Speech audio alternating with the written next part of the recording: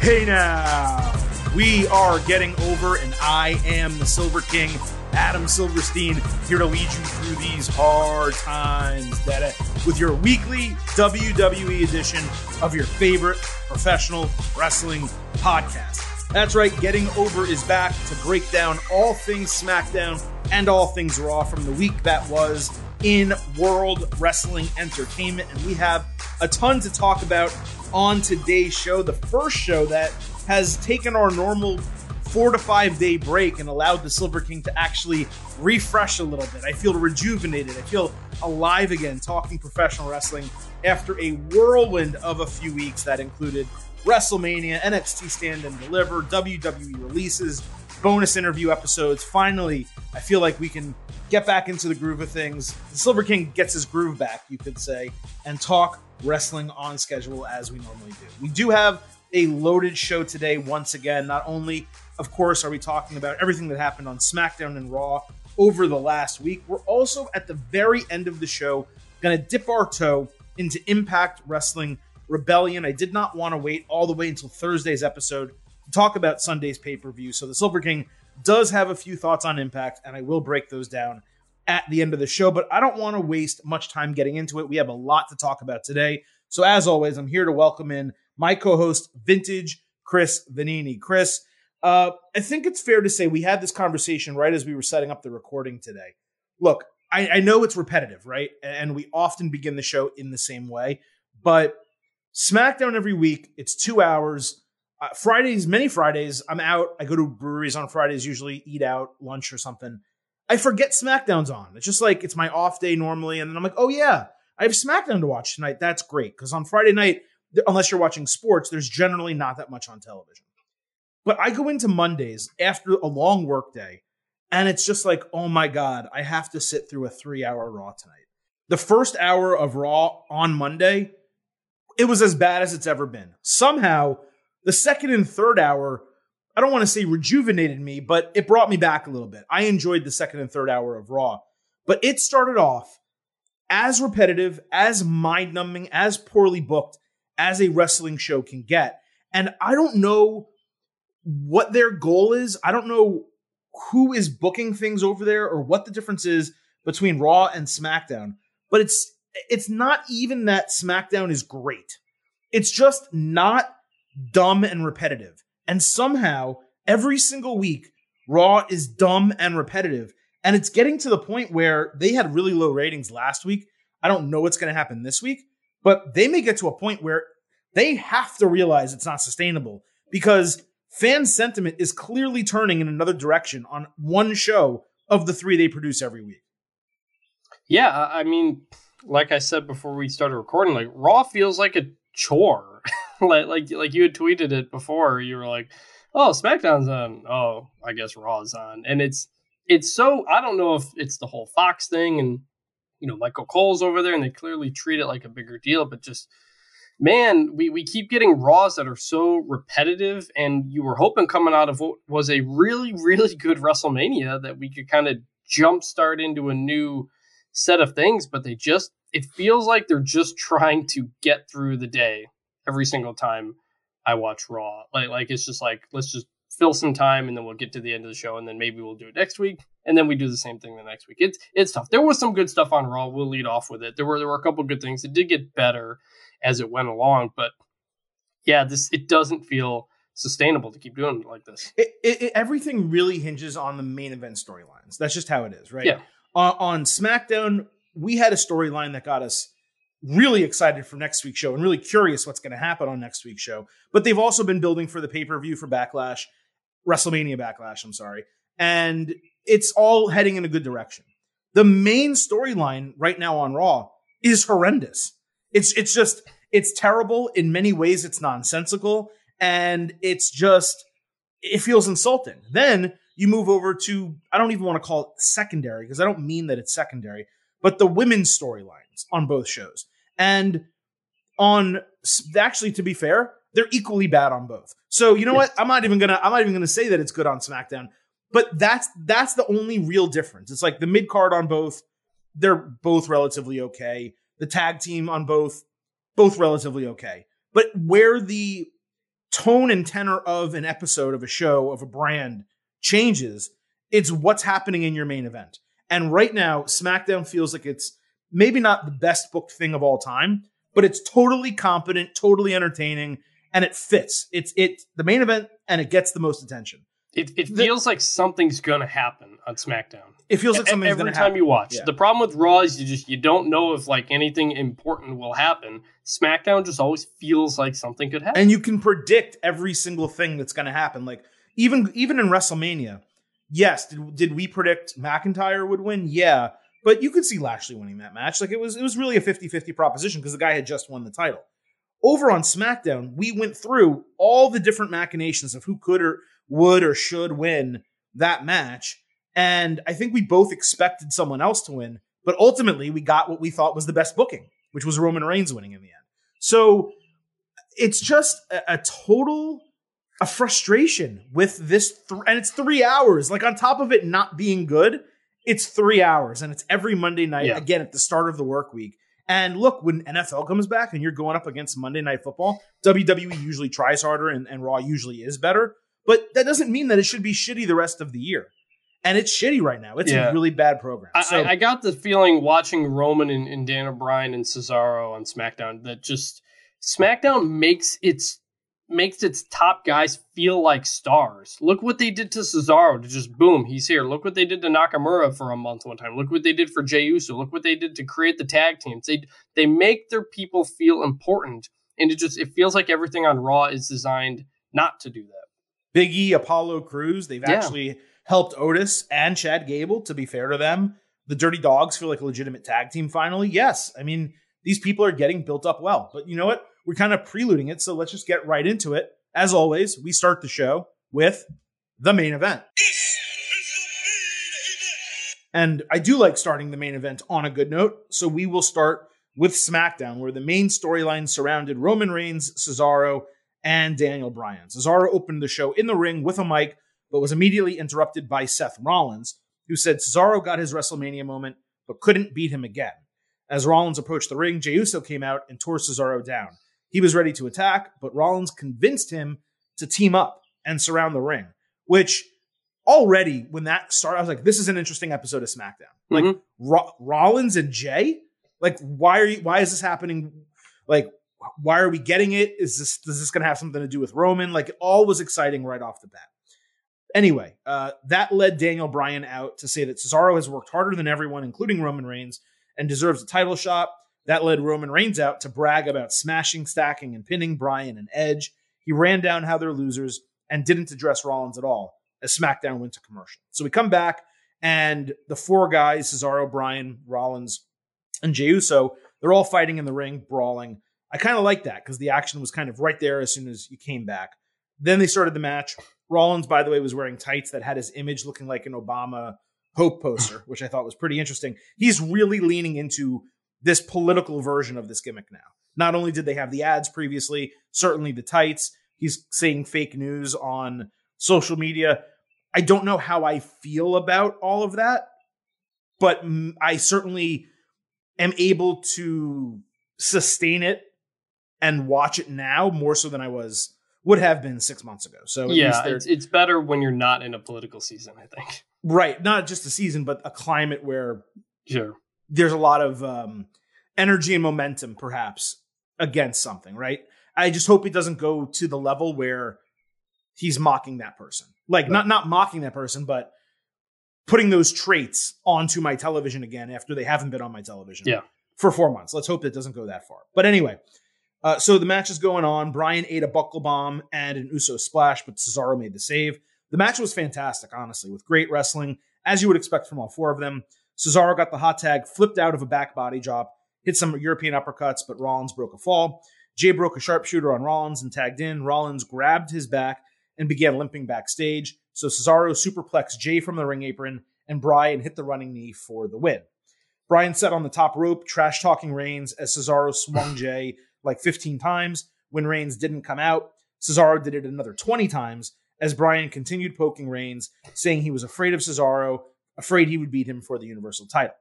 Other than Bryan getting the win instead of Cesaro, And it definitely should have been the other way, given that they're trying to push and build Cesaro as a main eventer. So I have no idea why they had Bryan win.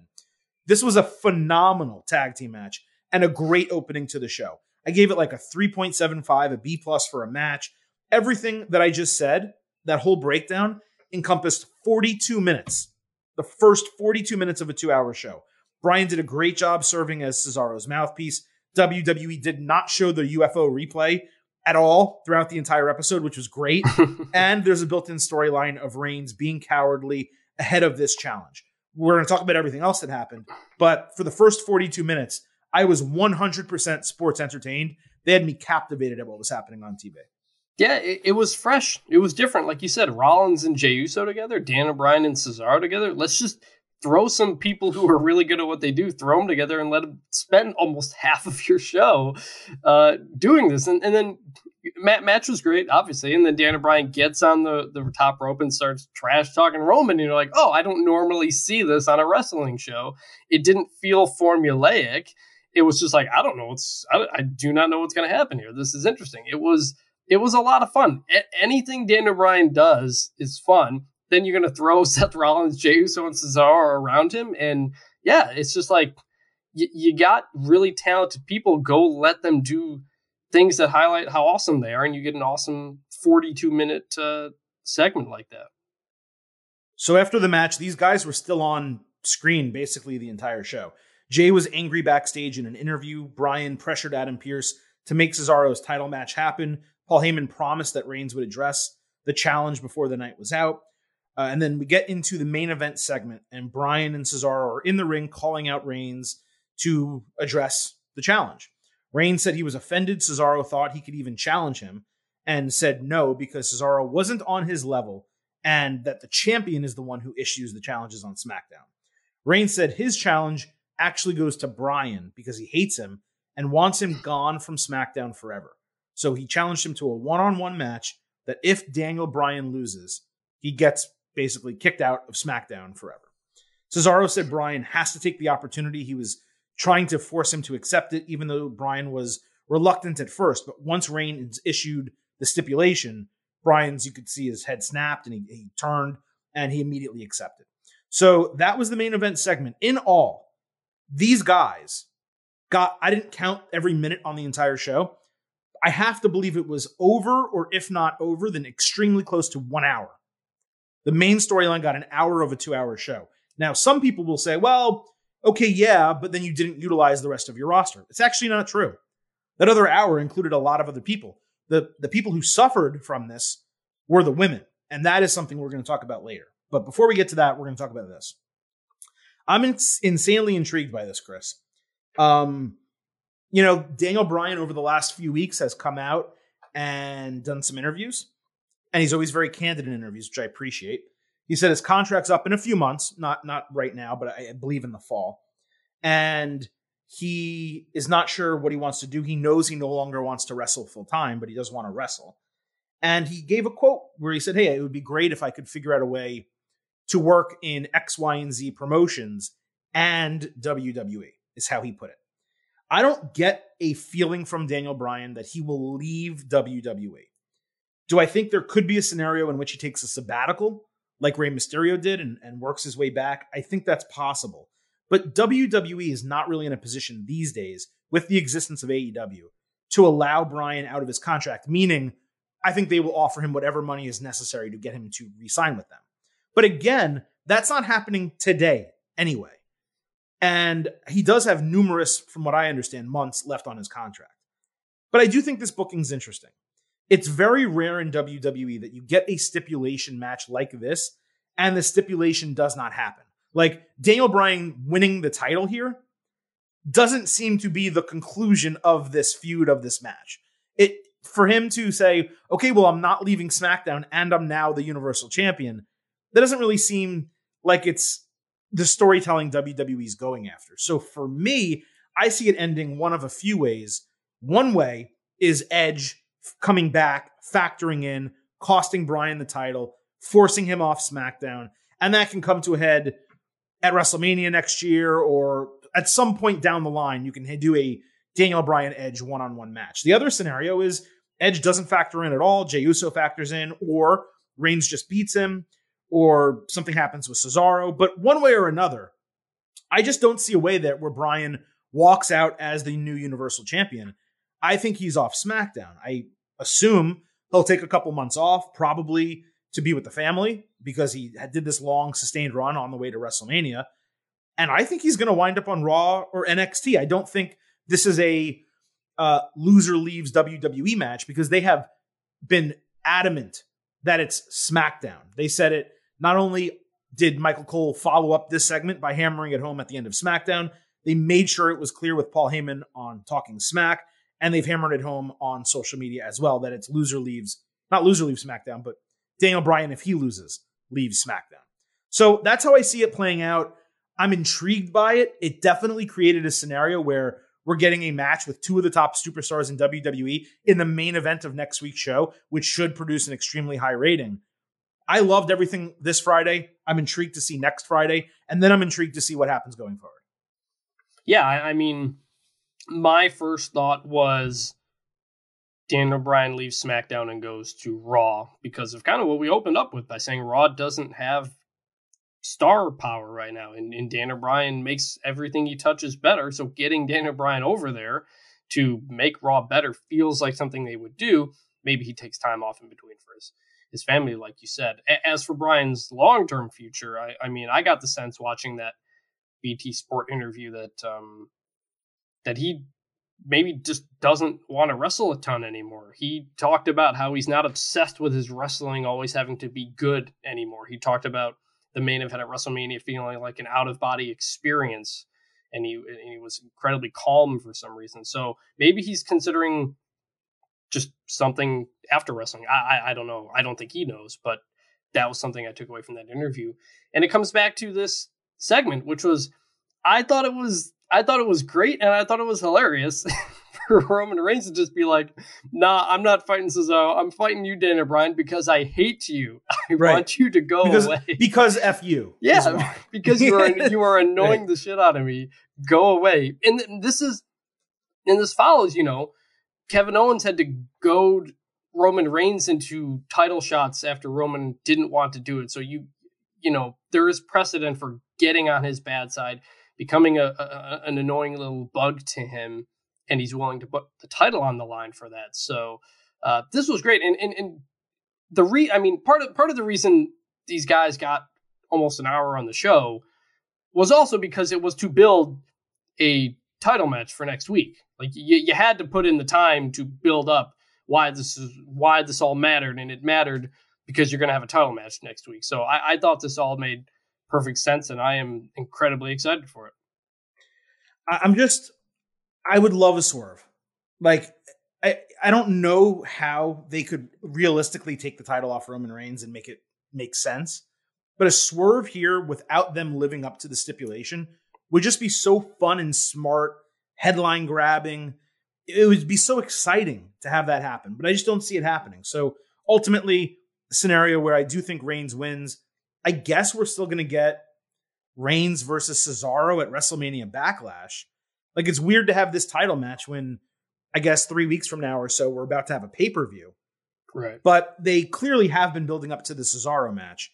And then the question is, well, you've been having Daniel Bryan clearly do the heavy lifting for Cesaro from a mic standpoint.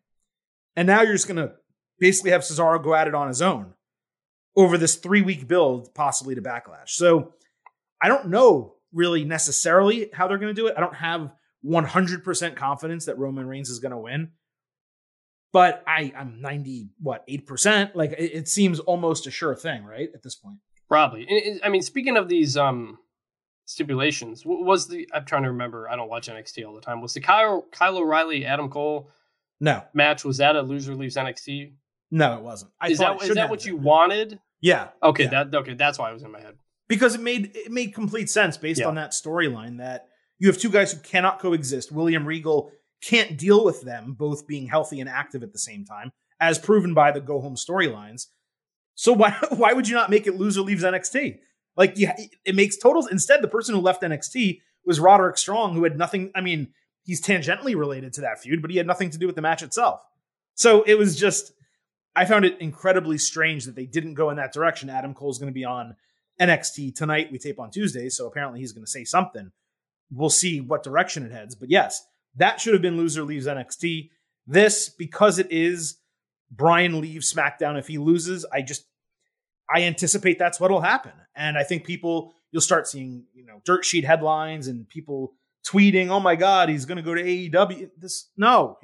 He's going to go to Raw or NXT. Like that's what's going to happen. And honestly, if they want to put Daniel Bryan on NXT, he may be the one guy, maybe Reigns would be the other guy, who could get NXT to 1 million.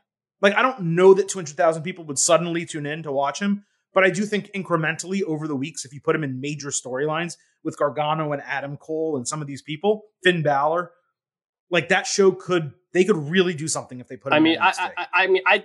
There's a million dream match scenarios. We'll see what happens on Friday. I think the only reason he goes to NXT would be once or twice to basically remind people that NXT is now on Tuesdays and that's where you got to watch it. I don't see him. I think you can put him there for 6 months. I would love it. I'm just saying, I don't think WWE is going to do that. I think WWE is going to say, this is Daniel Bryan. We got to put him on Raw because that's where the money is.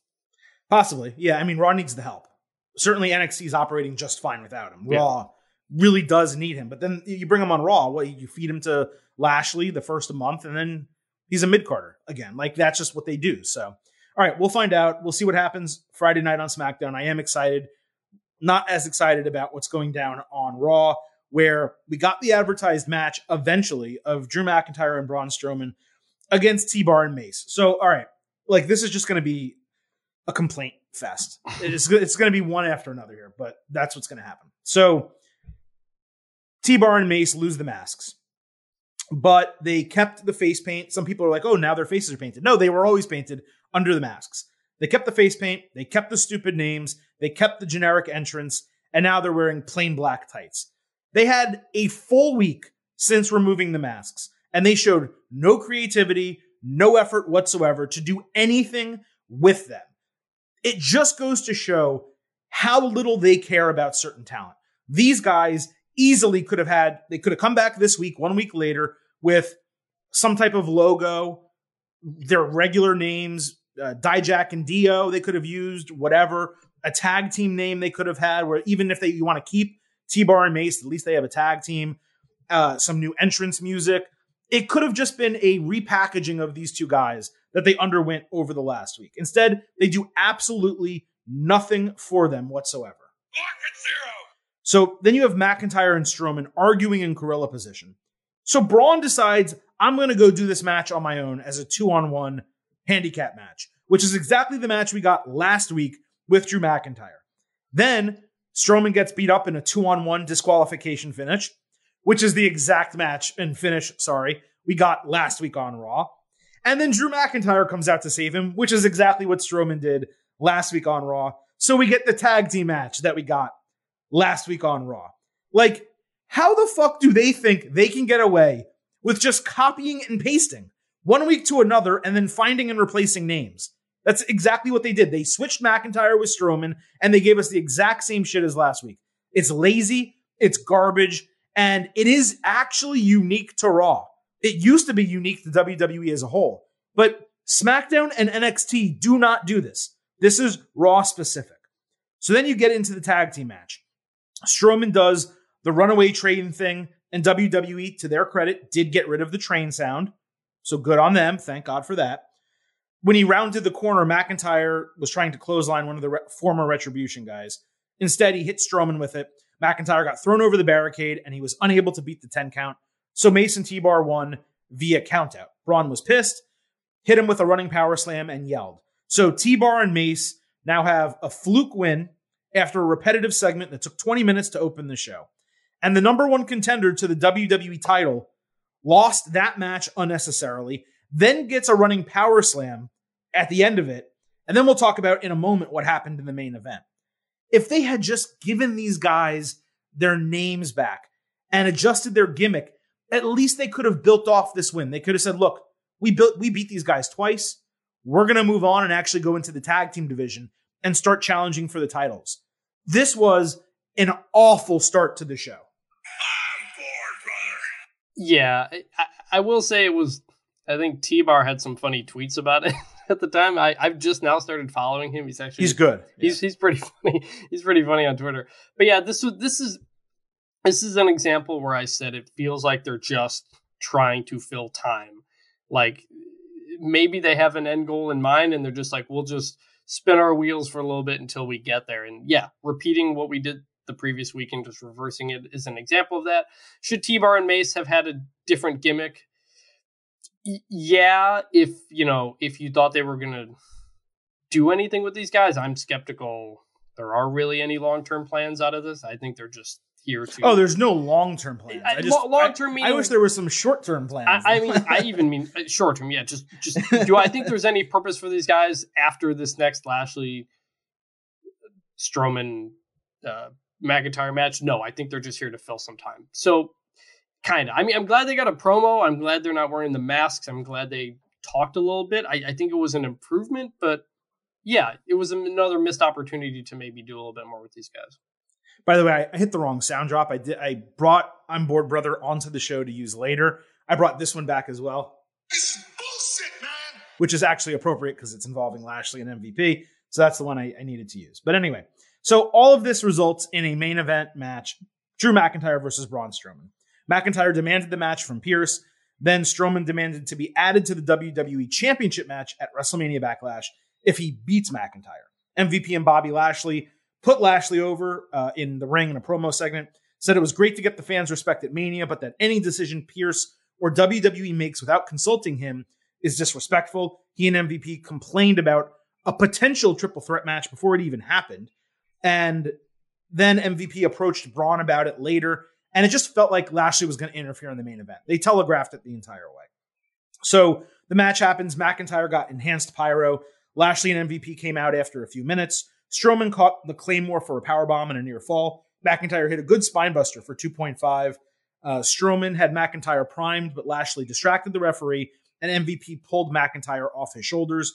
So they basically stopped him from getting a running power slam, making it look like this guy was going to lose. McIntyre then set up the Claymore when T-Bar and Mace run in to attack him again, giving Strowman the opening to hit the running power slam and beat McIntyre and basically get over him twice in a single episode. They still have provided, by the way, zero reason why T-Bar and Mace keep attacking McIntyre. They're clearly not part of the Hurt Business, not part of MVP and Bobby Lashley, which MVP's been saying for weeks because they would not have interfered in that way to get Braun in the match, which clearly MVP and Lashley did not want. It feels to me like we're going to actually get a third tag team match next week where it's, again, McIntyre and Strowman against T-Bar and Mace, with, I guess, McIntyre and Strowman winning this time. The booking was weird to put Strowman in this match. It feels like they're wasting an opponent and forcing McIntyre to be in a match that he's not going to win. They could have left him out of this and had Braun as the number one contender and had Lashley just go over him, just like they had McIntyre go over Braun before he fought Lashley at WrestleMania. I don't know what they're doing here. It's all really, really bad. The match was actually decent, like the action. And guess what? At WrestleMania Backlash, what are we going to get? Big meaty man slapping me. Like, I actually think the match at the pay-per-view will be good, which is what WWE does. They give us shitty TV and really good pay-per-views. But dude, tell me a reason to care about any of this. Tell me a reason to believe I'm going to tune into Raw next week, and it's not going to be a different machination of the exact same shit. No, exactly. I'm fully expecting that. And it's like you said, the booking is weird. Why have McIntyre win if then you're going to have Braun make it in the match, and then we're going to do this? And it's like, and then, the interference, I'm glad I was not the only one who was confused by who was helping who and why, because I was starting to get confused. I was like, do they want Braun in the match now? I thought they didn't want Braun in the match because Lashley just lost a triple threat and lost the U.S. title. The lone consistent thing about all of this is that T-Bar and Mace hate Drew McIntyre. But we have been given zero reason as to why. Yes. And I don't understand why. That's weird. Also, another thing about Braun in a handicap match, it was not long ago this dude beat the bar by himself at WrestleMania and won the tag team championships. He beat Cesaro and Sheamus. Now he can't beat T-Bar and Mace. He beat Miz and Morrison in a handicap the fall match as well. Yeah, so that stuck out. Anytime you see Braun Strowman in a handicap match, that's going to come to mind. You can't not think of it. So that was surprised. Just another thing where, it would have been good to talk about that. It's all just really frustrating. Now, if they had Mason T-Bar cut a taped promo, because I'm not expecting them to give him a live mic, on why they are rallying against McIntyre. Hey, Retribution is over, but Drew McIntyre, we see him as, the example, the paradigm of everything bad that is WWE. And we want to take him down. He's gotten too many opportunities. He's been the face of the company for the last year. Meanwhile, we were stuck in doing this. Even break kayfabe a little bit. Okay, I can buy that.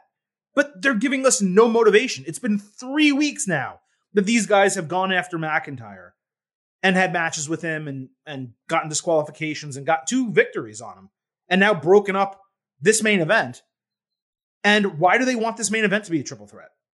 That makes no sense. And they're not... Give us a reason. Yeah, and they're not hinting at the mystery. That's the other thing. They're not like, why are they doing this? Right. They did it at the end of the first Raw when they attacked him at the end of Raw. But they're not building this up as a mystery either, as to see, why are they doing this? Will we find out next week why they're doing this? So it's they're giving it to us and not giving the backstory that would add to it. It's there's no reason, and they're not giving us a reason to think there is a reason. So you end the show with, you have Adnan Virk. They're putting over the 3 guys. It's going to be a huge match. And then you have Corey right at the end of the show. You know what, guys? I'm going to find out next week why Mason T-Bar keep doing this. I want to know why they keep interfering with Drew McIntyre. And Adnan's like, all right, we'll see you next week, Monday night on Raw. And now next week you have a sit-down interview segment with Corey, Mason T-Bar backstage where he's interviewing them and finding out their motivations and trying to put them over. Because Corey's actually pretty good when he's given an opportunity and stuff like that. But instead, they're just like, we'll have him interfere in the main event because we got to figure out a way for Drew McIntyre to lose. And it's just, that's it. We'll see. Look, we'll see what happens next week on Raw, but holy shit. This main event storyline is horrible. And it sucks because the people involved, Drew McIntyre and Lashley, are great. Lashley feels like a WWE champion, like they call him the almighty WWE champion. He feels like it. He looks like it. He sounds like it.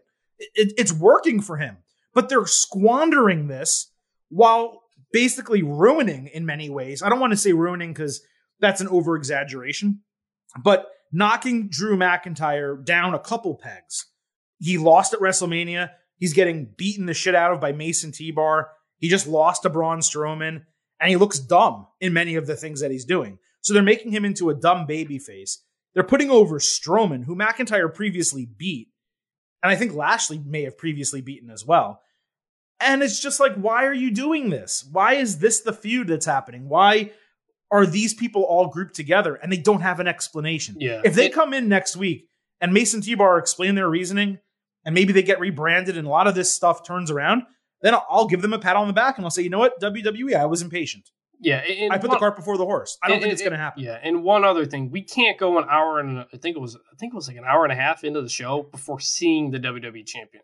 Like last year, it was ridiculous. Cut a good promo and stuff like that, but if he's the champion, you got to lean on him as the champion, not lean on Drew McIntyre and T-Bar and Mason Strowman. Then you got to it has to all revolve around him. It's revolving around Drew McIntyre still. Yeah. And that's something that needs to... I will say one positive thing.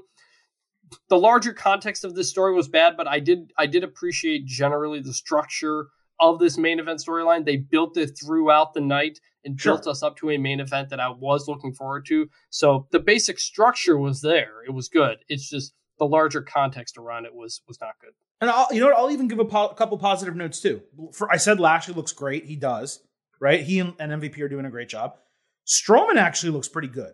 He's not a big dumb monster anymore. They're allowing him to talk. His promos, his interactions backstage, they're a little bit more natural than they've been. And I give them credit for him improving a little bit. By the way, it's weird that he had hair and was balding, so he shaved his head. But now he has the stubble on the top of his head. It looked super weird. I know that's a superficial thing to say, but I don't know why he didn't just shave his head again. It was noticeable. He looks good bald with the beard. I don't know why. And he looks good in the compression shirt. I don't mind the fatigue type of look for him.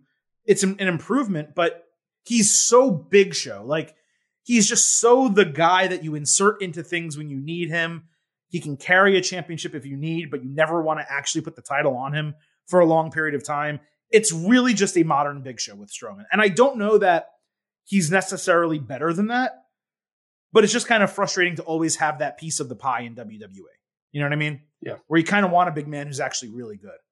So that's kind of a frustration. But okay, that's the main storyline from SmackDown and Raw. Let's talk about everything else that went down on those shows. I want to start with SmackDown. And they mixed together the SmackDown Women's and Tag Team Championships in a promo. So I'm just going to kind of talk about all of that together, and we'll get to that now. The Dirty Dogs were asked backstage who would win a tag team match later. Ziggler picked Alpha Academy. The Street Profits showed up and said the Dogs got multiple title chances so that they should get another opportunity for the tag team titles. They were all about to face off, get in each other's grills, when Bayley suddenly stepped in to separate them and cut a promo about retaking her spot atop the women's division by beating Bianca Belair. Montez Ford came in with Belair on the speakerphone, hearing all the shit that she was talking. After commercial, Belair got in Bayley's grill, daring her to insult her to her face, and Bayley basically backed down and praised Belair, only to come back and laugh in her face at the end of the segment. There's not much to take away here, but I did like how they crossed the storylines and made, throughout all of SmackDown, actually, the entire episode, they made the backstage and even the roster as a whole feel communal, as if everyone had thoughts, opinions, or the rub from the others. There was always interaction throughout the entire episode. You can address that if you want, but what I actually wanted to discuss here about the women is WWE announced at 7 p.m. Eastern, 1 hour before SmackDown went on the air, that Bianca Belair would defend her title against Bayley at WrestleMania Backlash. And that's with a very minor build from last week. And I don't understand why they did that instead of actually developing a storyline during SmackDown, have there be a challenge and agreement later in the show. It's just really lazy booking, and it shows a lack of care to showcase the women's division. The top men's storyline, as we discussed earlier, got 42 minutes at the beginning of the show and a bunch of other segments. It got basically an hour. The top women's storyline got 2 short promos. That's all we got on the entire show for Bianca Belair and Bayley. I thought that was exceedingly pathetic. Yes, and something I said leading into Mania and coming out of Mania was that we need Bianca Belair to just rack up wins by doing amazing wrestling things. And we're not really getting that. We're getting the celebration, which was good, but we need to see her. They kind of, WWE does a lot of tell but don't show. Like, in school, when you have to show your work, you can't just tell us something happened. You have to give us the proof. So we need to see Bianca Belair continue to kick ass and rack up wins and look great. Like, that's how you build her. It's not just she keeps telling us she's the best and we just say she's the best. And because of that one match at WrestleMania, we all agree that. Like, no, you have to continue to build this. And so to not give her any much time there, to not have any real fighting build up to a Bayley Bianca match announcement was detrimental to everybody involved. Yeah, like the championship celebration they did with her was totally fine. She got a lot of screen time, a promo in the ring. Mm-hmm. It was exciting. The Street Profits were there. That was all good. And on that same episode, I think that was last week or 2 weeks ago, I guess at this point, you had Sasha Banks upset and she left. And then Bayley basically state, hey, I want the title back. I want to go after this, right? So they laid the groundwork. What they did 2 weeks ago was totally fine. But what they did last week, this week, what we're talking about right now, it's just so insulting. Like, you put over Bianca Belair in the main event of WrestleMania Night 1. And you're telling everyone that this is one of the 2 big storylines to come out of your show. And she gets 90 seconds, 2 minutes, 3 minutes. And not even all of that is involving her. Half of it, she's on the speakerphone. Like, what are you doing? You're not putting her in the ring, going over people. You're giving women's matches 2.5 minutes on your program. We're going to talk about that in a moment. They are treating women exceedingly poorly across both SmackDown and Raw, we talked about it going into WrestleMania and coming out of WrestleMania. They did fix it on Raw this week. I will give them credit. We'll talk about that later too. But on SmackDown, I hope they've heard the fan sentiment because this is a big deal. Like the women basically got 0 time on SmackDown and they generally get 0 in-ring time on SmackDown unless a really big name's involved and it happens to be a main event match. But it's bad. And this was really a perfect example of the biggest issue on SmackDown right now, which is the booking and storytelling for the women's division. Yeah. Go ahead. No, yeah. I mean, it's been a problem for months, like months and months. We've been talking about this. The tag team was a mess. Then it kind of trickled into the singles competition. It was not good going into Mania, and it's not good coming out of Mania. Maybe what we got on Raw was a reaction to the reaction to SmackDown. We'll have to see this week if that changes because yes, we were okay with Roman and Bryan and Cesaro getting an hour of SmackDown, but you can still, use that remaining hour in a much better way than they did. Yeah, and might as well continue with the women. We had Nia Jax against Tamina in a singles match. Reginald was finally back with them. Normally, I'd complain about not allowing fresh people to get opportunities, but I actually like the idea of a family versus family match. That always interests me, and I thought they did a good job. Tamina destroyed Nia Jax outside the ring. Then Reginald distracted, and that led to Baszler getting kicked in her blind side. Baszler was yelling at Reginald. That distracted Jax, and Tamina rolled her up for the win. It was good that Jax finally suffered a singles loss, and it's good that Tamina got a victory. But another roll-up, another women's match that's like 2.5 minutes.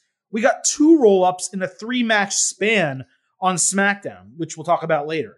This actually started decent, and it had some promise. But holy shit, the women on SmackDown in totality got less than, I think, 5 minutes of TV time on a 2-hour show where the main event men's storyline got an hour. Again, including commercials. On Raw, they got a lot more time this week, but generally they only get like 9 or 10 minutes of in-ring action.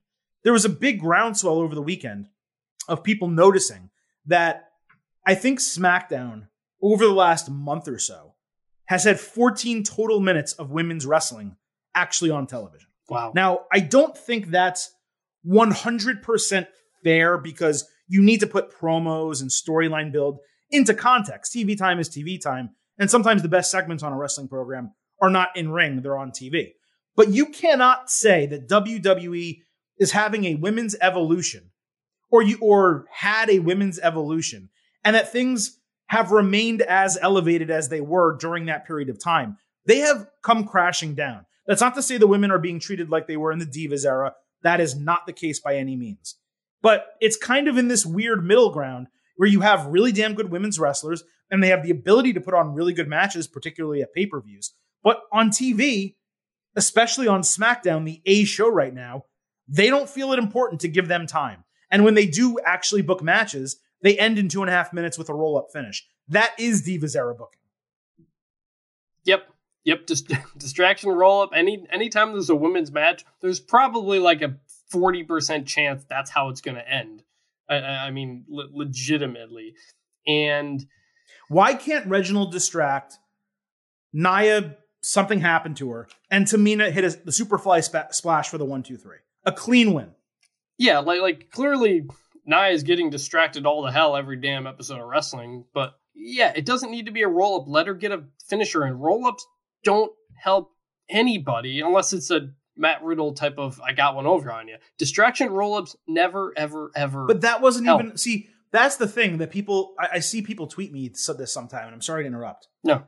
A crucifix pinning combination, an inside cradle, those are wrestling moves, right? Exactly. Yep. Those are deserved pinfalls. And you see it in NXT and AEW, and you see it in New Japan. You see that all the time. A roll-up is as lazy as it gets. Mm-hmm. It's 24/7 title booking. That is insulting. But going in the other direction, and an inside cradle, now I'm not expecting Tamina and Nia Jax to do an inside cradle. I'm not expecting them to do a crucifix pinning combination. They could do a jackknife cover, but they could also just give us a clean freaking finish. Yeah. Anything else? I interrupted you. No. Yeah, I mean, It's the same stuff we've been saying for months.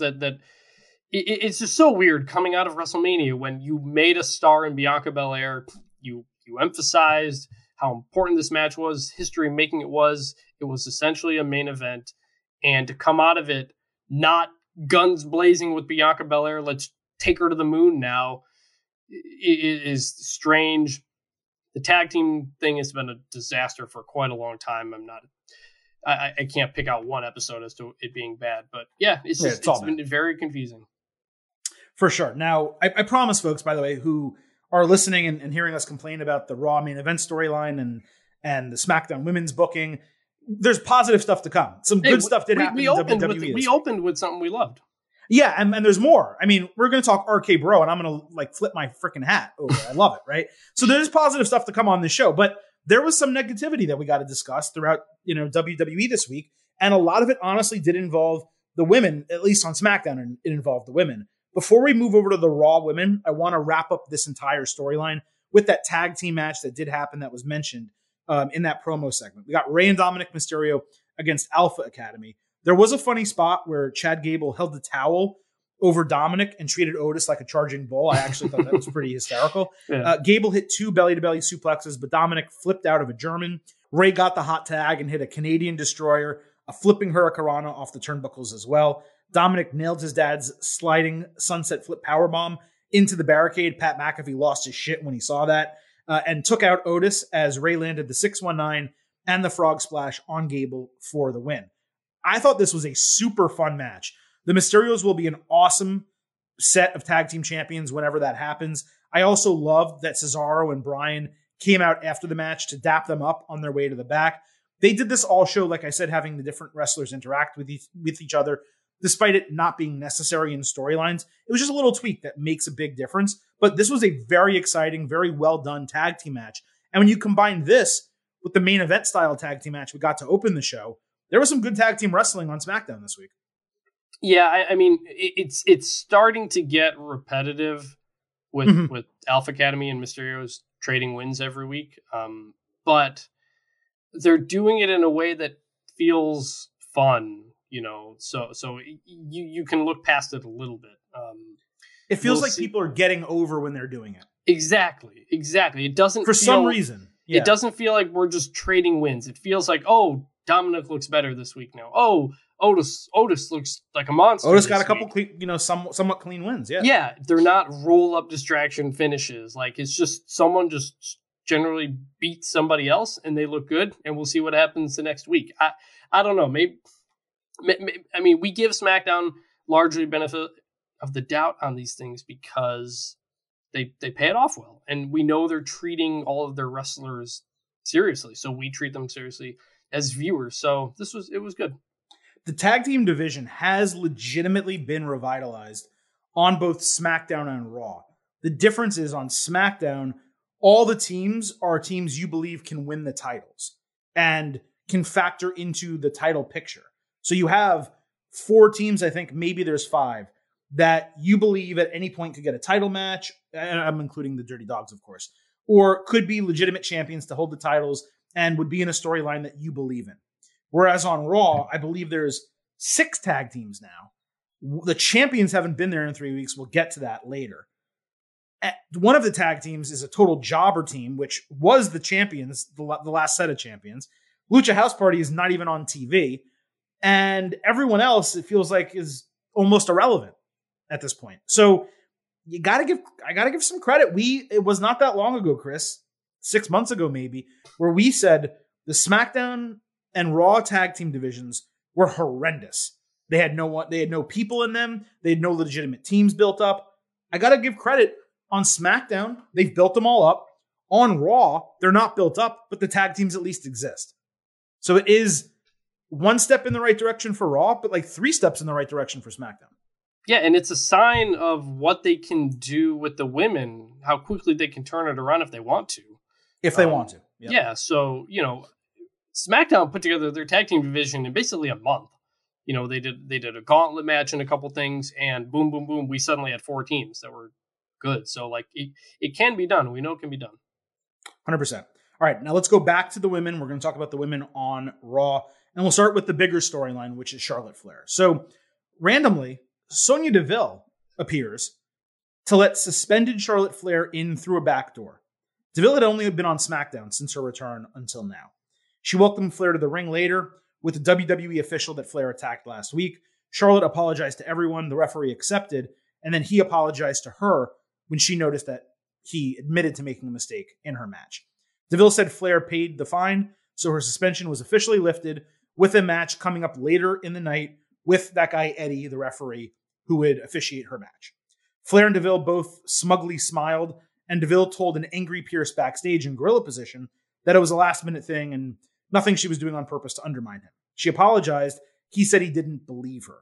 Pierce was later on the phone saying he thinks Deville is mad with power. I was a little surprised that they moved this storyline outside of SmackDown. I thought it was going to be self-contained on SmackDown.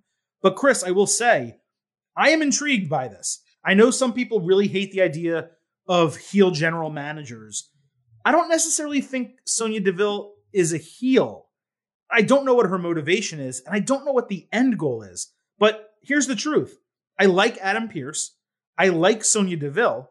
And the idea that they're working together and he's helping build her up and her whatever this character is that she has up, and she might get some power, like maybe in a way like Paige used to. It's kind of exciting to me. I'm into this storyline. Yeah, I don't hate it. I like both of them, and I've liked the work they've done together on SmackDown. I think we could use some more kind of defining of roles. Like, what exactly is Sonya's role? Do they have equal power? How exactly does this work exactly? But, you know, the people involved, I really like it. So, yeah, it's interesting they brought it over to Raw, and I'm curious to see where it goes. Yeah, the only thing that really bothers me a little is I wish she was back in the ring, especially because on SmackDown, you kind of trust that she could be in a damn good program with Bianca Belair. She could work a program with Sasha Banks. You know, she could they could come up with a tag team for her. Not that I would want her shoved back into a tag team. I just kind of want her in the ring. And I know she took a lot of time off for the personal stuff that happened to her with the stalker. I'm wondering, is she in ring shape? Is she going to be returning to wrestling? Is she not? Is she going to take an extended sabbatical from the ring? I am kind of curious to find out what they're going to do. But I like her, like as an individual, as an entertainer. And the more of Sonya Deville that I can get on my TV, the better. And the interactions with Pierce so far are working pretty well. So I'm very happy with this. We did get that match later in the show. Charlotte Flair against Mandy Rose. Mandy and Dana Brooke were celebrating something that we'll discuss later backstage when Deville approached, criticized them, and made Mandy the opponent for Charlotte. And I thought that was a cool, short, fun interaction between the ex-partners. Charlotte, in the match, nearly ran into the referee, and then he was slow on a count, pissing her off twice. She went crazy. She screamed at him. She started slamming the canvas. Mandy caught her with 2 near falls, but Flair got aggressive, eventually caught her with natural selection, and got the clean win over Mandy Rose. I didn't mind this at all. Mandy has not been built up well enough to beat Charlotte. Charlotte needed a clean win over someone. They played off the Mandy Rose and Sonya Deville storyline. And I thought Charlotte looked exceptionally good here as well. Just in the ring, character-wise, developing this psychotic, enraged, true heel who just is pissed off at everyone, including authority. I kind of liked it all together. So this was a thumbs up for me. Yeah, you know, Mandy is in a tag team. So it makes sense she can lose a singles match perfectly fine. You know, I wish we could get more of that on SmackDown, more of that in general. Right. Naomi can lose matches. Lana can lose matches. It's okay. And then you can have them win as a tag team. Like that highlights how good they are as a team. Like, right. It's not like you can't have any people lose. You have so many people in tag teams, they can lose and be fine. Yeah. So it was good. It's still, you know, we'll get into the other women's stuff. It's still a little weird to me that everything is kind of revolving around Charlotte in the Raw women's division, given who is the champion. But part of that is just because Charlotte has been doing a really, really good job. These last handful of weeks since coming back from Mania, she's cut some really, really good promos. Looks great in the ring. She's incredibly captivating. So a part of that's just her doing a good job.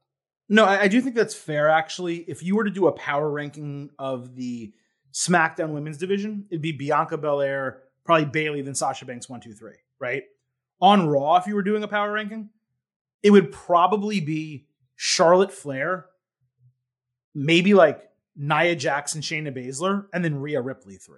And considering Ripley won the title at WrestleMania just like Belair did, granted not in the main event, but in the co-main, right?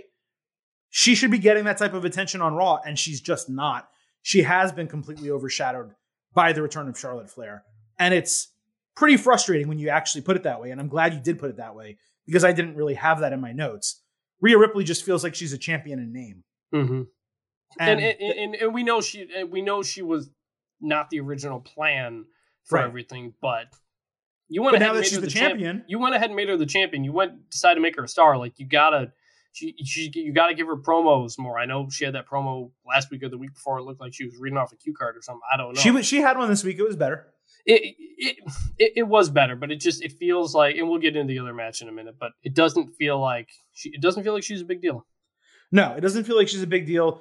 And including that is what happened in the match, right? So Ripley, I actually wrote this, cut a surprisingly strong but typical promo backstage, saying that Flair's presence there didn't really bother her. Belair laid down the law to Jax and Reginald to stop with all the distractions. Jax got flowers backstage, but they were from Angel Garza, not Reginald. Jax liked them, but she later flung them at Mandy Rose's head.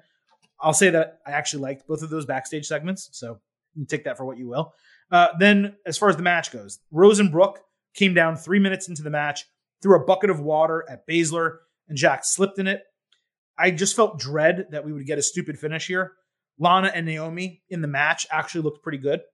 Ripley hit Naomi with Riptide, but she wasn't the legal woman.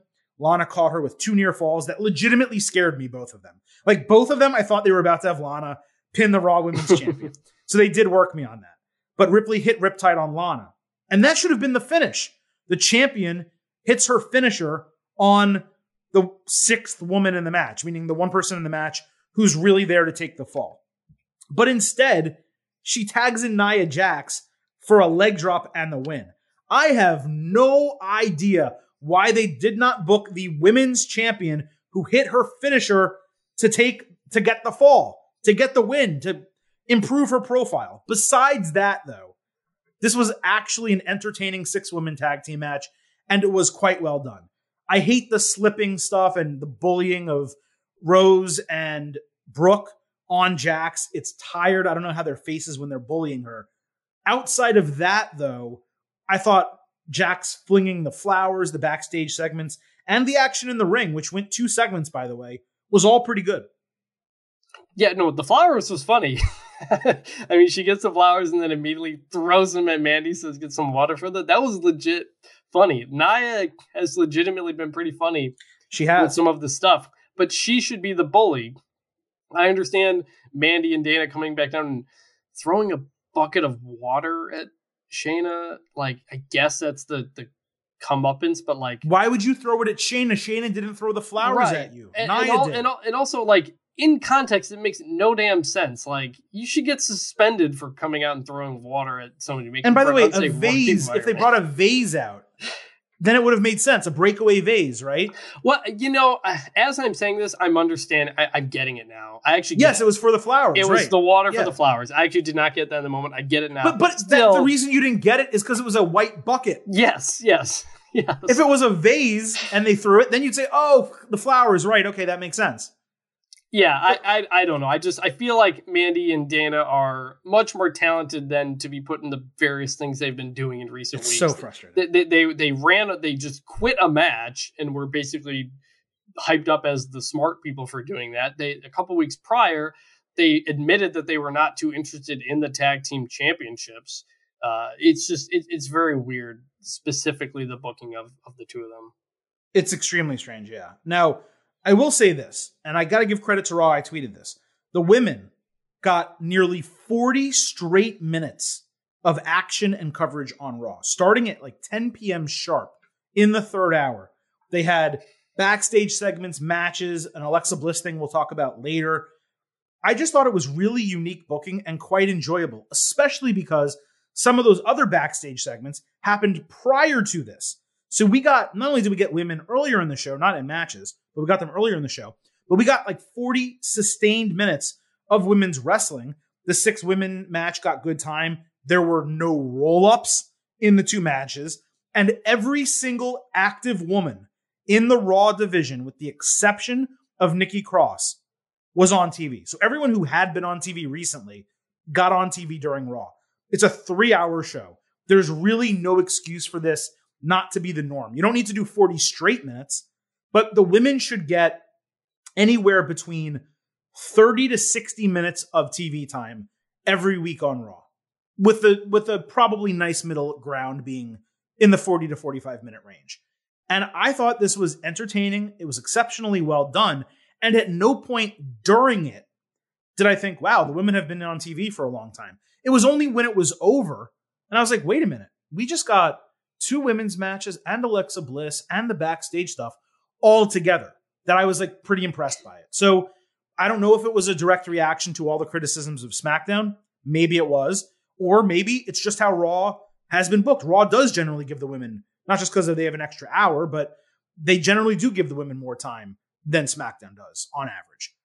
But I thought it was notable that 40 straight minutes of women's wrestling, and I didn't even notice it until the end, right? Which is how it should be.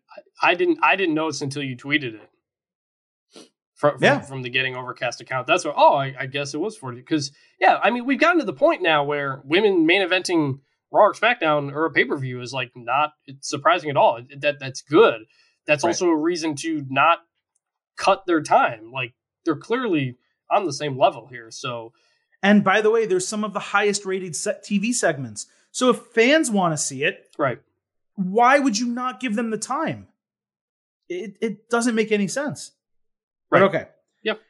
All right. We gave them a lot of time on today's show, as we always do here on the Getting Over Wrestling podcast. But what we have remaining, basically, except for one, is going back to the men's wrestling. Let's talk about the thing that got me most excited on Raw, which is RK Bro. Riddle was riding his scooter, making jokes backstage about being happy that he beat Randy Orton last week. I popped for a Ricky Tikki Tavi reference, which is something I probably haven't heard in 15 or 20 years. Orton said he underestimated Riddle and he earned his respect, but Riddle kept frustrating him with jokes in between everything Orton was saying. Orton said he thought about Riddle's RK Bro suggestion, so he actually got them a match to try it out. Riddle got excited. Orton was hesitant, but he bought into doing it as long as Riddle basically kept his mouth closed and stopped trying to frustrate him. So we got the match. RK Bro versus Shelton Benjamin and Cedric Alexander. And you knew, like, if it happened to be the Viking Raiders, okay, maybe they might lose. Benjamin and Alexander, fully jobber status, 0-3 now, since being split from the Hurt Business. Orton got the hot tag, hit the RKO on Alexander, who was flying into the ring. Got Benjamin, I think it was, with the draping DDT, and tagged Riddle in reluctantly for the floating bro and the win. Riddle hugged him afterwards, and Orton pushed him away, backed him off. This, Chris, to me, had the full taste of the Rock and Sock connection, with Orton as the reluctant, serious tweener, and Riddle as the silly, jovial, pure babyface. I loved this. I don't know if this is a short story to get us to a match at Backlash where Orton just can't take it, so he RKOs him and he turns heel again, or if they're actually going to build this and build them as a team. With so many teams on Raw already, and it's weird to say that, as I said it earlier, it feels unnecessary for them to be a team. But tagging them does open more slots in the mid-card for a lot of the guys that haven't been used that it seems like they're going to start using. We saw Garza, we saw Humberto Carrillo, now we're missing Ricochet. We hope Ricochet gets elevated soon. But I thought this was perfect, top to bottom. It was entertaining. It was funny. There was good wrestling. Everything about this was a home run. Yeah, no, I want them to go heavy with this, like, soon. Like, this is really funny. This is really entertaining. It's good. Like, go with it. Roll with it. Let's see them every week. Let's see them start racking up wins, being funny. It's great. It's great. When I think Orton says, I don't know what planet you're from, and Riddle goes, I'm from Earth. I popped big. I popped big for that. Like I was gonna cut it, but I couldn't see another like future use for it for the podcast. But yeah.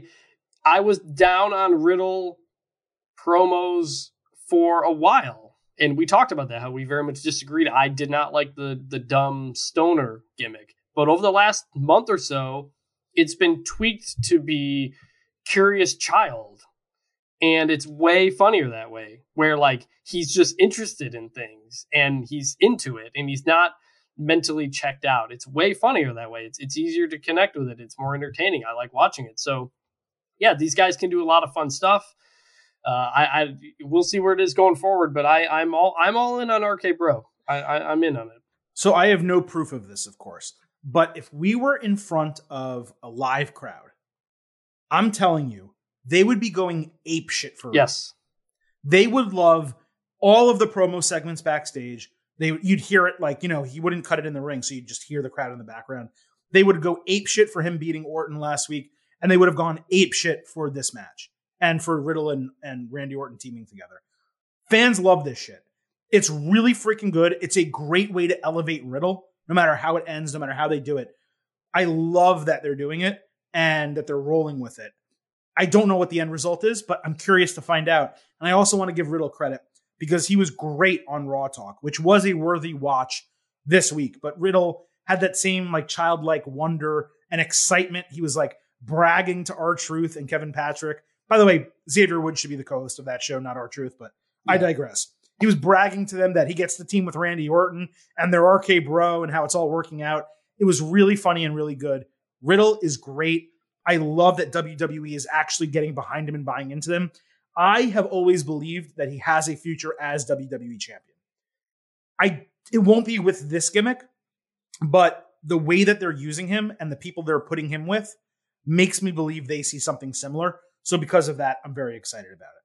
And that's been the main mid-card kind of storyline on Raw. Moving over to SmackDown, it's still involving Apollo Crews and Big E. So there ended up being an Intercontinental title match, Apollo Crews against Kevin Owens. Crews backstage yelled at Pierce for putting his title on the line. Pierce informed him that Owens was the opponent and said he would defend the title against Big E soon because he got screwed basically at WrestleMania. Owens said backstage he's been waiting for an IC title opportunity for years when Big E finally returned, and he was really angry that KO jumped the line. Now, as far as the match goes, there was a good spot outside where Crews missed a moonsault from the ring apron and Owens hit a super kick followed by a flying senton for a near fall. That brought out Sami Zayn to commentary. Crews hit 3 German suplexes on Owens, and Owens hit 2 cannonballs, all of them from near falls. Owens hit a pop-up powerbomb for a 2.7 count, and then a frog splash off the ring apron. Very good match, exciting match. Commander Aziz jumped on the ring apron, and Crews rolled up Owens for the win. As I said, 2 roll-ups in a 3-match span on SmackDown. Owens stunned Crews. Aziz then came in the ring and hit him with the Nigerian nail as payback, and Zayn danced over Owens afterward. The wrestling was really good. The booking was fine, except for the roll-up. Can we not get more creative than this? Have Aziz hit the nail behind the referee's back and allow Crews to hit his finisher and just let him beat Owens. I don't know what the harm is. It's still a distraction interference finish, and this guy gets over. We'll talk more about what happens after this, but I enjoyed the match. It was cool to kind of see Owens get the opportunity. I just really didn't like the finish. Yeah, I mean, again, it was fresh. It was new people interacting with each other and having matches, and that keeps my attention when I don't know how something is going to go. So that was good. It all made sense. And yeah, same thing with the distraction roll-ups. Like, just let someone hit a finisher. Like, if you want to build up a dude's finisher, you got to let him hit it a bunch. And even if it's a distraction leads to it, that's fine. We have to visually see it. Again, you have to show us that this is an intense move that knocks somebody out and leads to a pin every time. So yeah, they could have done it a little bit differently. Sure. In the end, I don't think it's that big of a deal, but yeah, they could have done it differently. And then Sami Zayn dancing over Kevin Owens' body was hilarious. I gotta say, it was hilarious. So later backstage, Crews was cutting a strong promo while Aziz was in the locker room when Big E attacks Crews from behind. So yes, they will be running this back next week. It will be the 7th time they fight for the title in 2021. I guess it's okay considering how many chances Crews got for Big E to get his rematch. But holy shit, this is repetitive. Yes, I feel like, again, there are easier ways they could do it in some form, but they like to just announce title matches. So I guess we keep doing that. Moving over to the mid-card title on Raw, Sheamus was in the ring making fun of Humberto Carrillo for getting his ass kicked last week, and he set another open challenge without the title on the line. So Carrillo showed up again. Sheamus cheap shotted him in the ring, but Carrillo got aggressive and took Sheamus out with a great tope suicida. The dude, by the way, is totally ripped. He looks like a male model. Anyway, it seems like they're doing a lot to drag out what is obviously going to be a singles match, I assume next week. But it is kind of good booking, and Carrillo is getting some shine. It does give Sheamus an opponent to get an easy title retention. I don't know if he's going to put the title on the line next week, but that's my expectation. I do not think there is any build for there to be a title match at Backlash. I think they're going to do with the U.S. title right now what they've been doing with the Intercontinental title on SmackDown, or I should say what they did with it for a long time, which is have it be the TV title, right? Have the matches and storylines completely be contained on television, not on pay-per-view. And I think that's what they're doing here. But I like Carrillo getting a little bit of rub, and he looked good this week. And I think a match between them would actually be great. Yeah, no, I think I like the open challenge. Humberto comes out of nowhere, looks pretty good. Probably get a match. I feel like we could have delayed this 3 weeks and had Sheamus do a couple open challenges, get a couple of wins. There's not really, but the problem is, I'm sorry to interrupt you. Yeah. There's not really anyone to open challenge. If he was doing that, it would be Carrillo, then it would be Garza, then it would be Ricochet. But I'm saying do those guys first, and then Carrillo comes out, and then we do what we've done the last couple of weeks here, and then they get the title match at. I guess what I'm saying is Carrillo would be that first guy. If they did open challenges in a real way, like what you're talking about, you want him beating low carders. No, I'm saying it could have been Garza first, is what I'm saying. I guess they could have done Garza first. They could have maybe gotten Gulak in there or one of the Lucha House Party guys. Yeah, just to give Sheamus some. Again, I'm big on this. If you haven't told by every feud I'm talking about in this podcast, I'm big on the champions getting some wins and looking good before a challenge comes. Instead of just always being in a title feud, I think you gotta show a little bit, not just tell us. It's a fair point. I guess I'm just looking at it from the perspective of they only have so many people in a position that they can do this with. They don't have Keith Lee there. They're not using Riddle in the mid-card right now. Orton, they're not using Bray Wyatt's not there. So it's their mid-card really does consist of Elias, who's in a tag team situation, Ricochet, Humberto Carrillo, and Angel Garza, and none of those three guys have been used.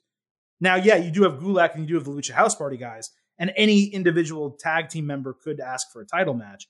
But it's just really, they're not that deep, actually, when it comes to that. So there's not a guy ready-made to come take the title off Sheamus. I mean, I hope it's Ricochet. I hope he goes through this with Carrillo. I hope he goes through it with someone else. Then Ricochet steps up, and all of a sudden, they're putting Ricochet over, and he's back in the spotlight. Sure. I just don't know that's what's going to happen. I hope it is, but I don't know that it will be the case. Sure. I just love the open challenge idea for the U.S. title. It was awesome when Cena did it. I know Sheamus, but it was exciting. That's the difference. When Cena did it, holy shit, Sami Zayn is here. Oh my God, Kevin Owens is challenging. Oh my God, it's this person. A John Cena Cody Rhodes match one time was it was fun. It was different. So anytime there's a chance to do something, dude, have Sheamus do it and have Santos Escobar from NXT answer. Yeah, that gets me excited. Yeah, and it rubs NXT, by the way. Let's not forget, which is on the following night on the same channel. Yep. So if you want him to do it, have people from NXT show up, put the title on the line. You don't need them to win, but have them give him a go. Yeah. That gets me excited. Have Cameron Grimes show up. That would be funny. Maybe he can get squashed. But anyway, I wish more from this, but I do like that Carrillo's getting a little bit. Sure. Yeah, for sure. For sure. It's not bad. Going back to SmackDown. Finally, we get a vignette for Aleister Black. He read a story about being taught not how to defeat a dragon, but rather how to become a dragon. Black called the viewers monsters for turning their children into even bigger monsters. It was strong. It was interesting. There wasn't a hook at the end bringing it back to wrestling, but this was chapter 1. So the expectation is there's going to be many weeks of this, and then we'll actually get him re-debuting. I'm intrigued. I'm hopeful that one of the most talented guys on the main roster that they have right now being unused is finally about to be surfaced again. Also, the production value of this was fantastic. It was probably done by the same people who did the Tian Shaw stuff over in NXT. That to me means they're buying into this. They're actually going to try to make this work. I want Aleister Black as a legitimate mid-carder. I want him as someone who can contend for the Intercontinental and Universal Championship eventually down the line. They have something really good in this guy, Tommy and Aleister Black. And my hope among hopes is that they are finally going to allow us to see it on the main roster right here. Yeah, we'll see. That's not the sound drop I meant. I actually meant this. Go ahead. Such good shit. Because it is good shit. I'm sorry. Go ahead. Yeah, I mean, I don't think this was such good shit yet. I was excited to see him. I loved it. I was kind of meh on what he said, but we'll see where it goes. I'm not out on it by any means. It just I kind of got it. I'm curious to see where I was waiting, like you said, to see where it goes, how it ties into wrestling. We'll see. So I'm definitely intrigued. I love Aleister Black. Are they going to get it right though? I'm waiting on that. Speaking of maybe not getting things right, we have Alexa Bliss on Alexa's Playground. She asked viewers to stare into her eyes, think dark and twisted thoughts, and repeat Lily's name. Bliss said Lily was restless on the playground, which I think indicated that she's ready to wrestle again and she's going to be going after the women's division. I like that it's different, by the way, from The Fiend and the Firefly Funhouse. But other than that, I'm still in a wait-and-see position on this. It's not good. It's not bad. It doesn't draw the excitement that Firefly Funhouse or Bray Wyatt did at the onset of that character, because that was breaking the fourth wall. There were funny little jabs and puns at WWE, and it's Bray Wyatt, so it was exceptionally entertaining. This feels like, more than anything else, a knockoff of that, and The Fiend has disappeared again. So where the hell is Bray Wyatt? What are they doing with that character? Now we have Alexa Bliss, and there just doesn't seem to be much. It seems like it's a character change, and that's fine. But there's not mojo behind it where you're actually getting excited. Is she a face? Is she a heel? What's actually happening here? So I'm not crapping on it, but I'm also not loving it yet. I'm just going to do hands behind the head, feet up on the desk, wait and see what happens. Yeah, I'm not loving it. It's Alexa's delivering it with the best ability she can. She's incredibly talented, but it's everything. It's the production around it that's taking away from it. She's doing this in a ring. Like it's in the backstage ring. Like you can see the WWE logo and ropes behind her and right. Wing set. This is not like the Firefly Funhouse where it feels like it's a new area and I'm interested. It just feels like another interview type of thing. It lacks the creativity that Firefly Funhouse had. And I guess now the whole thing is Lily made me do it. So at some point here, Alexa's going to do something evil and say Lily made me do it. I don't know. You're right. It feels like a knockoff. It's been 3 weeks of this now, and there's zero sense of it going anywhere or building to anything. Well, it seems like she's wrestling next week. I guess we'll see. We'll see what happens.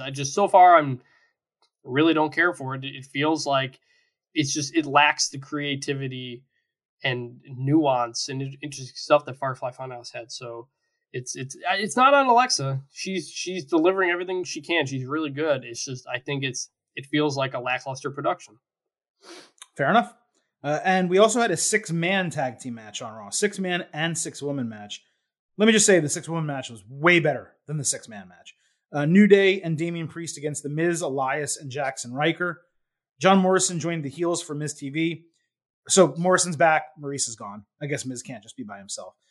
Where they were all still talking about Bad Bunny and did an acoustic version of Hey, Hey, Hop, Hop. They're still doing this. The guy hasn't been on TV in 3 weeks. He's not in WWE anymore.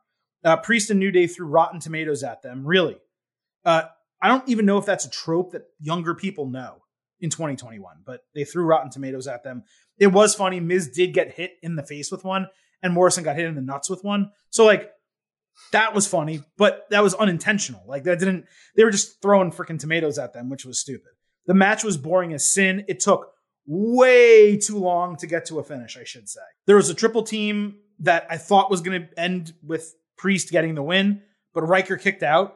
Instead, they had Xavier Woods beat Riker with an inside cradle. I don't know why, when you have a 6-man match and a guy in Riker who can easily take the fall, You waste an opportunity to put Priest over. Why do you need a pinning combination from Xavier Woods to beat Riker? Priest should be getting the win, just like Rhea Ripley earlier in the 6-woman tag should have gotten the win. It's really dumb booking, and I know you said you don't care that much about those things. I do. I think it's simple missed opportunities. Is it going to change the course of Damian Priest's career? No.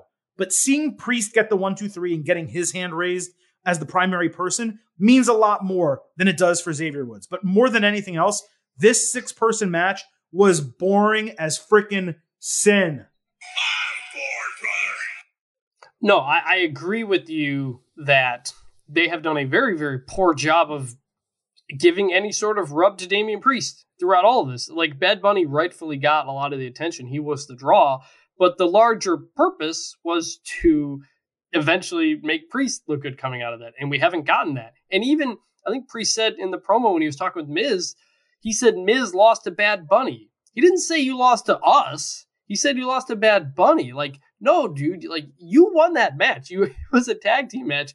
They got to do a much better job of building Priest up and telling us how great he is. And yeah, no, I agree with you. He should be getting a finish. He should be doing the finish, getting the pin. Totally agree. This match was really boring. And by the way, I don't know if we're going to talk about it or not, but I watched the Miz WWE 24 episode. Sure. Leading into Raw, and it kind of ran over. So during this match, I actually flipped back over to Peacock and finished watching the Miz 24. That's how boring the match was. I just did not care for it at all. Wanted to see how the 24 ended because that was a really, really good documentary. That was really interesting about Miz, and then to come back and see what he's doing on this episode of Raw was like, man, like, he's more talented than being involved in whatever this is. 24 was great. It's a total worthwhile watch. It gives you a lot of insight on. I mean, you knew everything that happens in the 24 because Miz's career has been so public, but it gives you his insight on what happened and what some of the other people in the locker room felt while he was. I mean, look, it was interesting to me that a large part of the documentary, probably 20 minutes of the documentary, is about Miz legitimately being bullied. Mm-hmm. And, you know, WWE is trying to stay away from that. And they're trying to put Bill DeMott in the past and the locker room culture, you know, of the late 90s and 2000s. They're trying to put all that in the past. Sorry, the locker room culture forever, up until the 2010s, I guess, yeah. is really the point. But they really hammered it home on this, like that Miz was bullied and he was kept out of the locker room for 7 months. And Bill DeMott, when he was trying to get on to Tough Enough, maybe that was more tough love than it was bullying, but we know that Bill DeMott in the Performance Center and NXT was a bully. So the fact that they spent so much time on it to me was really surprising, but it made it even that much better that they didn't shy away from it. So it was a very good 24. The one thing I think is weird is, I don't know why, 24 to me was always chronicling 24 hours. Right. I think that's how it started. Yeah. But it's now turned into like a career retrospective show. But they have other shows like Chronicle, periods of time. And they have other shows that do more career retrospective type of deals for wrestlers. So I don't know what 24 has turned into, but it is no longer what I think it started as, which was a 24-hour chronicling of someone's journey, like the day going into a big event or the 24 hours leading into WrestleMania or stuff like that. I don't know why they do it this way now, but it was good. I think they have the day of now. It might be the new version of that, but it's kind of like 30 for 30. Like, there's been 80 30 for 30s now. So it's just kind of it's just a name now. How it goes. Yeah. And one other thing, it's weird. John Cena tweeted out the 24 episode and really built up Miz's work ethic and everything he did to get to this point. So, I mean, talk about a sign of respect. That was really notable as well. You can tell how much a guy like John Cena respects the Miz and how hard he works. And one thing that stuck out to me in that as well, not only the bullying, but when Miz said he volunteered to do every media appearance that was like 6 a.m. to 2 p.m. that nobody wanted to do. He said he would do all of those. He asked to cut a promo on every house show because he wanted to get better. So, like, I found it pretty inspiring as a guy who just knew where he wanted to get to and did all the little things that nobody else wanted to do that helped him get there. So props to Miz for that. Legit think there's a lot of life lessons you can learn from that episode. It was really good. Anyone who heard my interview with Drew McIntyre, you know he's the exact same way. Yeah. He said very similar things.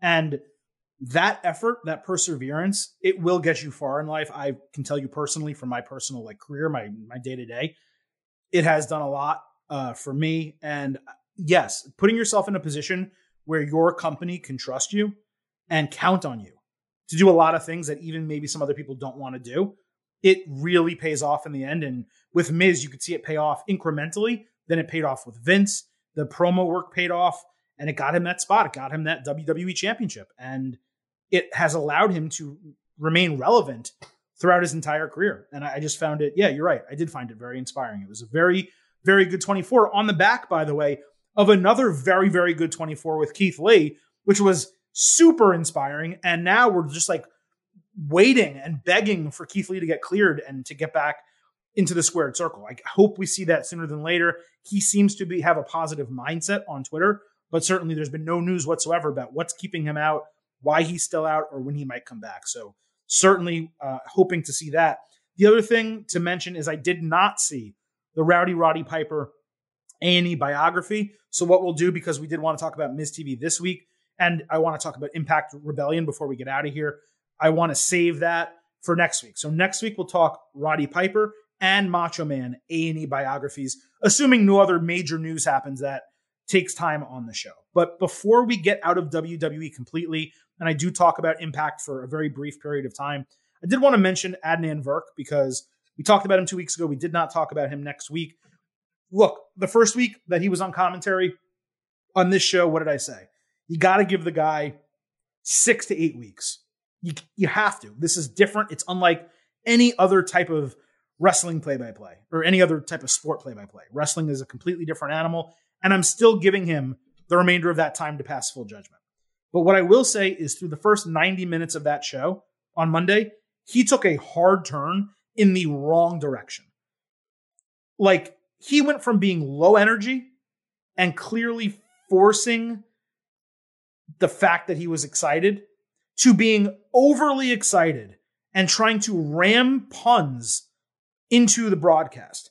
It was somehow his worst outing, despite the fact that the first week and even into the second week, he didn't know many of the superstars or moves. Now, I will say in the third hour of Raw, it kind of felt like he got comfortable and he had some nice rapport with Corey Graves and Byron Saxton, and he eased up on the pushing too hard to sound energized. But at the start of the show, it was horrific broadcasting. I don't know if you thought the same, but I wanted to say that before we moved on. Well, I was going to say I completely disagree up until you said he got comfortable in the third hour, and it was right. He did get better. Yeah. So I overall, I thought it was a step forward. He starts to feel comfortable knowing when to get excited, knowing when to sell something as a big deal to me. Are there technical things that are still off? Yes, sure. But the number one thing I wanted to see from him that we did not see from the first 2 weeks was that he was interested and into what he was watching, what was happening in front of him. And I did get that sense this time. I think I might have said it last week. I know a lot of people don't like Dick Vitale and his analysis is not very good these days, but he freaking loves college basketball. And there's a joy to him watching these things when you hear him. And I appreciate that. That makes me care more about what I'm watching. That, especially in the third hour, was a improvement this week. I did feel like Adnan Virk is starting to understand and be into what is happening in front of him. There's still a ways to go. There's the 3-man booth, I think, is a big part of it because Graves is doing play-by-play half the time. So it's kind of I don't know what our expectations for Adnan Virk should be, but they're not Michael Cole on SmackDown because that's a 2-man booth. So it's kind of a weird position. I did think this was better. One thing I also noticed, or one thing I heard, Peter Rosenberg actually said on Cheap Heat last week that he told Adnan Virk not to call moves because if you get it wrong, everyone's going to be mad at you. And if you get it right, no one's going to care. So that I don't know how much Adnan Virk took that into account, but in terms of him calling moves or not calling moves, I wonder if that has played into it at all. Well, I mean, none of these guys. Overall, I will say, I thought, especially in the third hour, it was a step forward for Adnan Virk. None of these play-by-play guys in WWE call moves to the extent that I, as a wrestling fan, want them to call moves. Now, I agree that as him starting, he should not probably call moves because yes, he would get them wrong.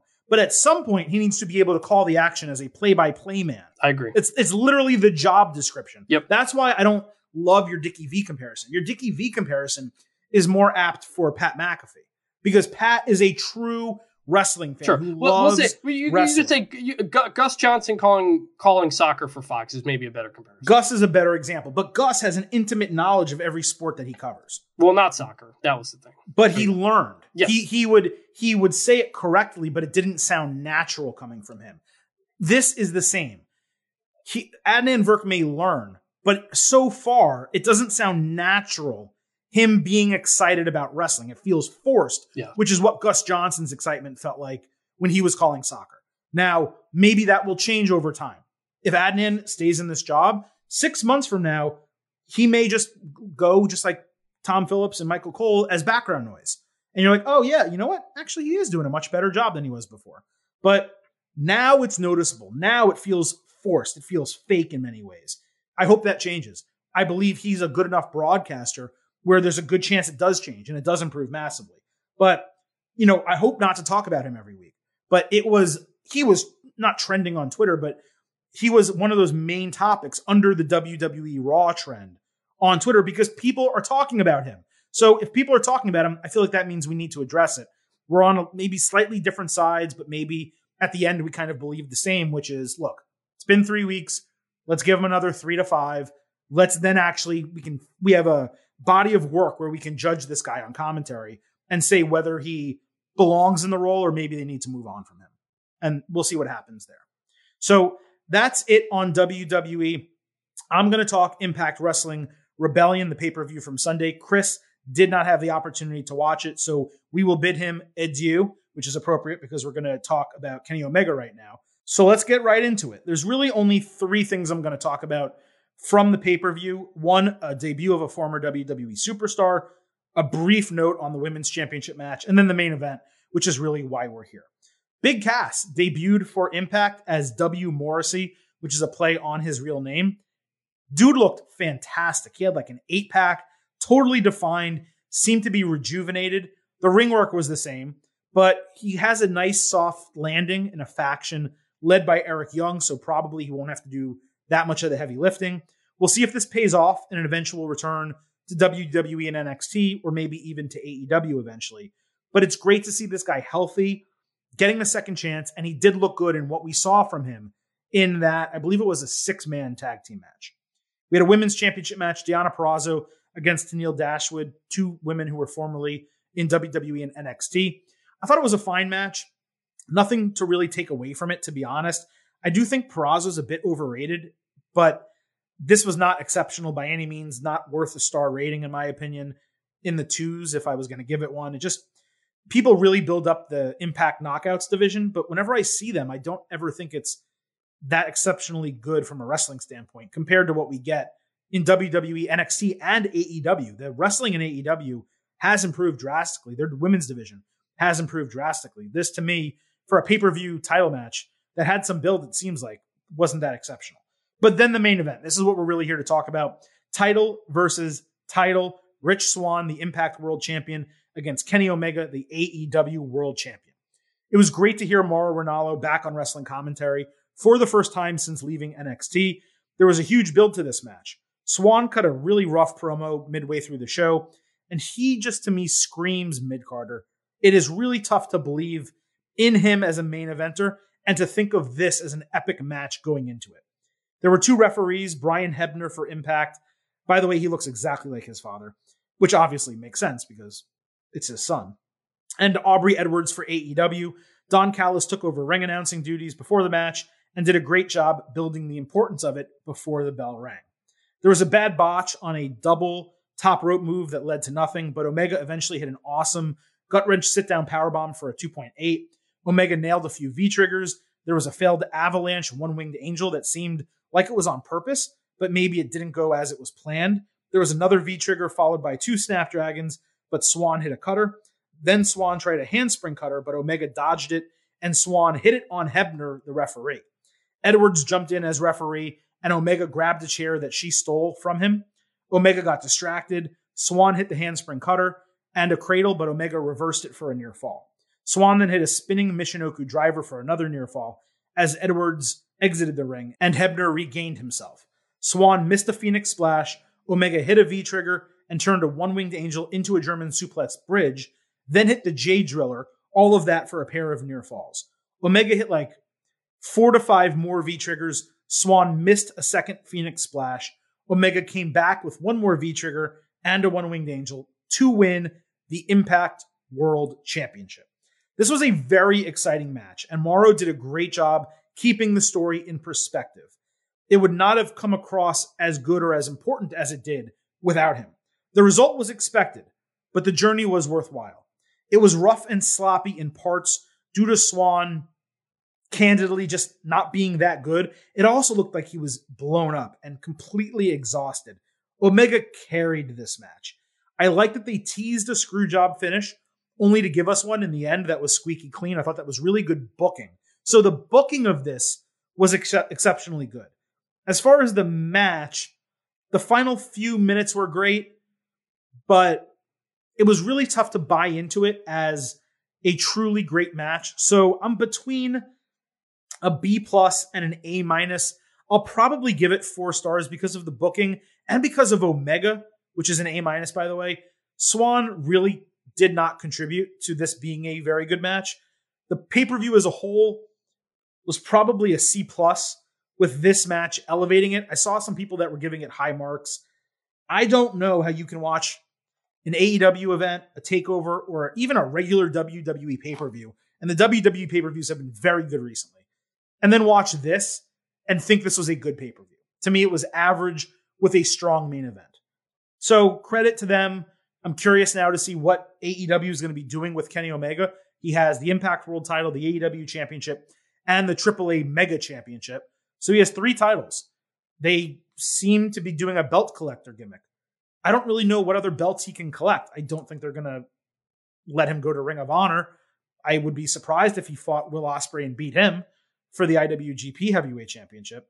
So now we're just in a spot where I don't know what the end result is, and I'm going to be interested to figure out what that is. Maybe it is Omega losing the AEW title to Hangman Page or to Jon Moxley, but still having all these other titles. But then you have your main guy, one of the biggest guys in your company, if you're AEW, competing everywhere else except your company. Or maybe he's defending those other titles on AEW television.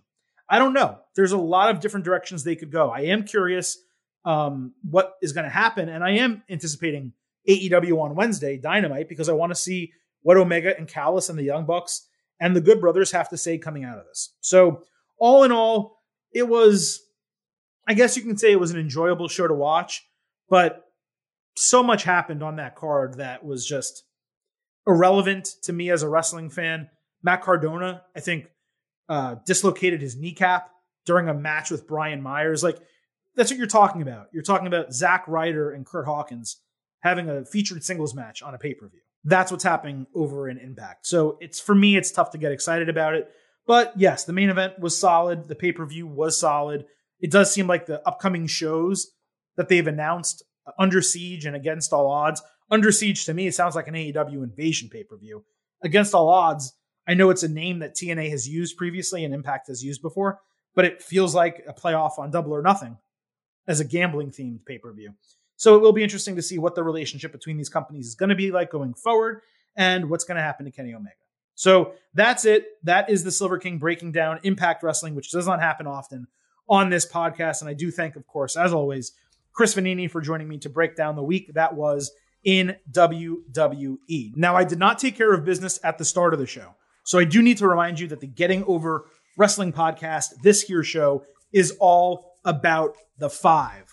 Stop being marks for yourselves and go back to being a mark for me. Yes, I still don't have the right sound drop. If anyone can find the Booker T All About the 5 sound drop from TV, I need it. Please send it to me. I will cut it for the show. But the purpose of this is to remind you to head on over to Apple Podcasts, drop a 5-star rating and review to let people know how much you love this podcast. And do not forget to also go ahead and follow us on Twitter at Getting Overcast. It is exceedingly important, if you have a Twitter account, that you follow us, and if you don't have a Twitter account, that you make one so you can follow us at Getting Overcast. We did not get many DMs and tweets this week. That is why we did not have any on today's show, but maybe we will have more when we return on Thursday for our full breakdown of NXT and AEW Dynamite. So do not miss that episode about 48 hours from this week. Thank you all for listening to this edition of the Getting Over Wrestling podcast. With that, the Silver King is going to leave you with 3 final words. Bye for now.